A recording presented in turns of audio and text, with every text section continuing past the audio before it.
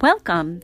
This is Lauren Brownstein, and you are listening to the Small and Mighty Fundraising Minute. I'll be sharing some quick hits of inspiration and information to help you and your organization thrive. If you want more tips and tools, please go to pitchconsulting.com, that's PITCH consulting.com, to join the Small and Mighty membership program.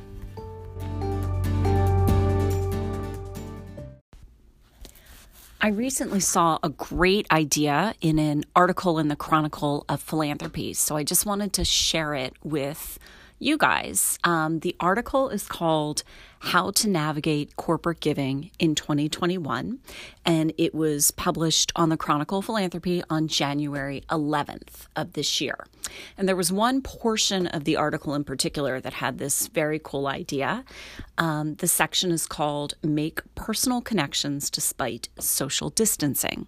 It's talking about how employees at most companies are coming up on 10 months of working from home. They're really craving some kind of human connection.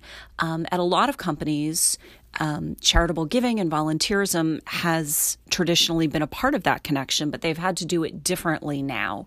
And some companies have started to do this thing where they would set up an all-hands Zoom call, so sort of an all-staff meeting on Zoom, and a representative of a charity or a nonprofit can explain what the organization does and how the pandemic has affected the people that it helps.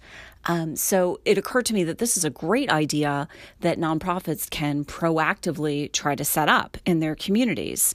So if your nonprofit has board members who work at different companies, maybe you could approach them and say, hey, can we do a 10-minute presentation in your next all-company meeting? Or if some companies might be reluctant to just focus on one nonprofit, each nonprofit can kind of get a group of people together and you'll say, all right, for a month, different organizations in the community will present to employees. So you can find other organizations that aren't necessarily in competition with you for dollars, very different kinds of causes, like, a children's museum, a homeless shelter, an environmental group. I mean, you're all going after community dollars, but probably reaching people with different interests. And you can sort of curate a set of presentations. Even if no donations come in from it, it's a great way to connect with community members, and you never know what that will lead to. You might also have major donors who would be interested in hosting you for such a presentation.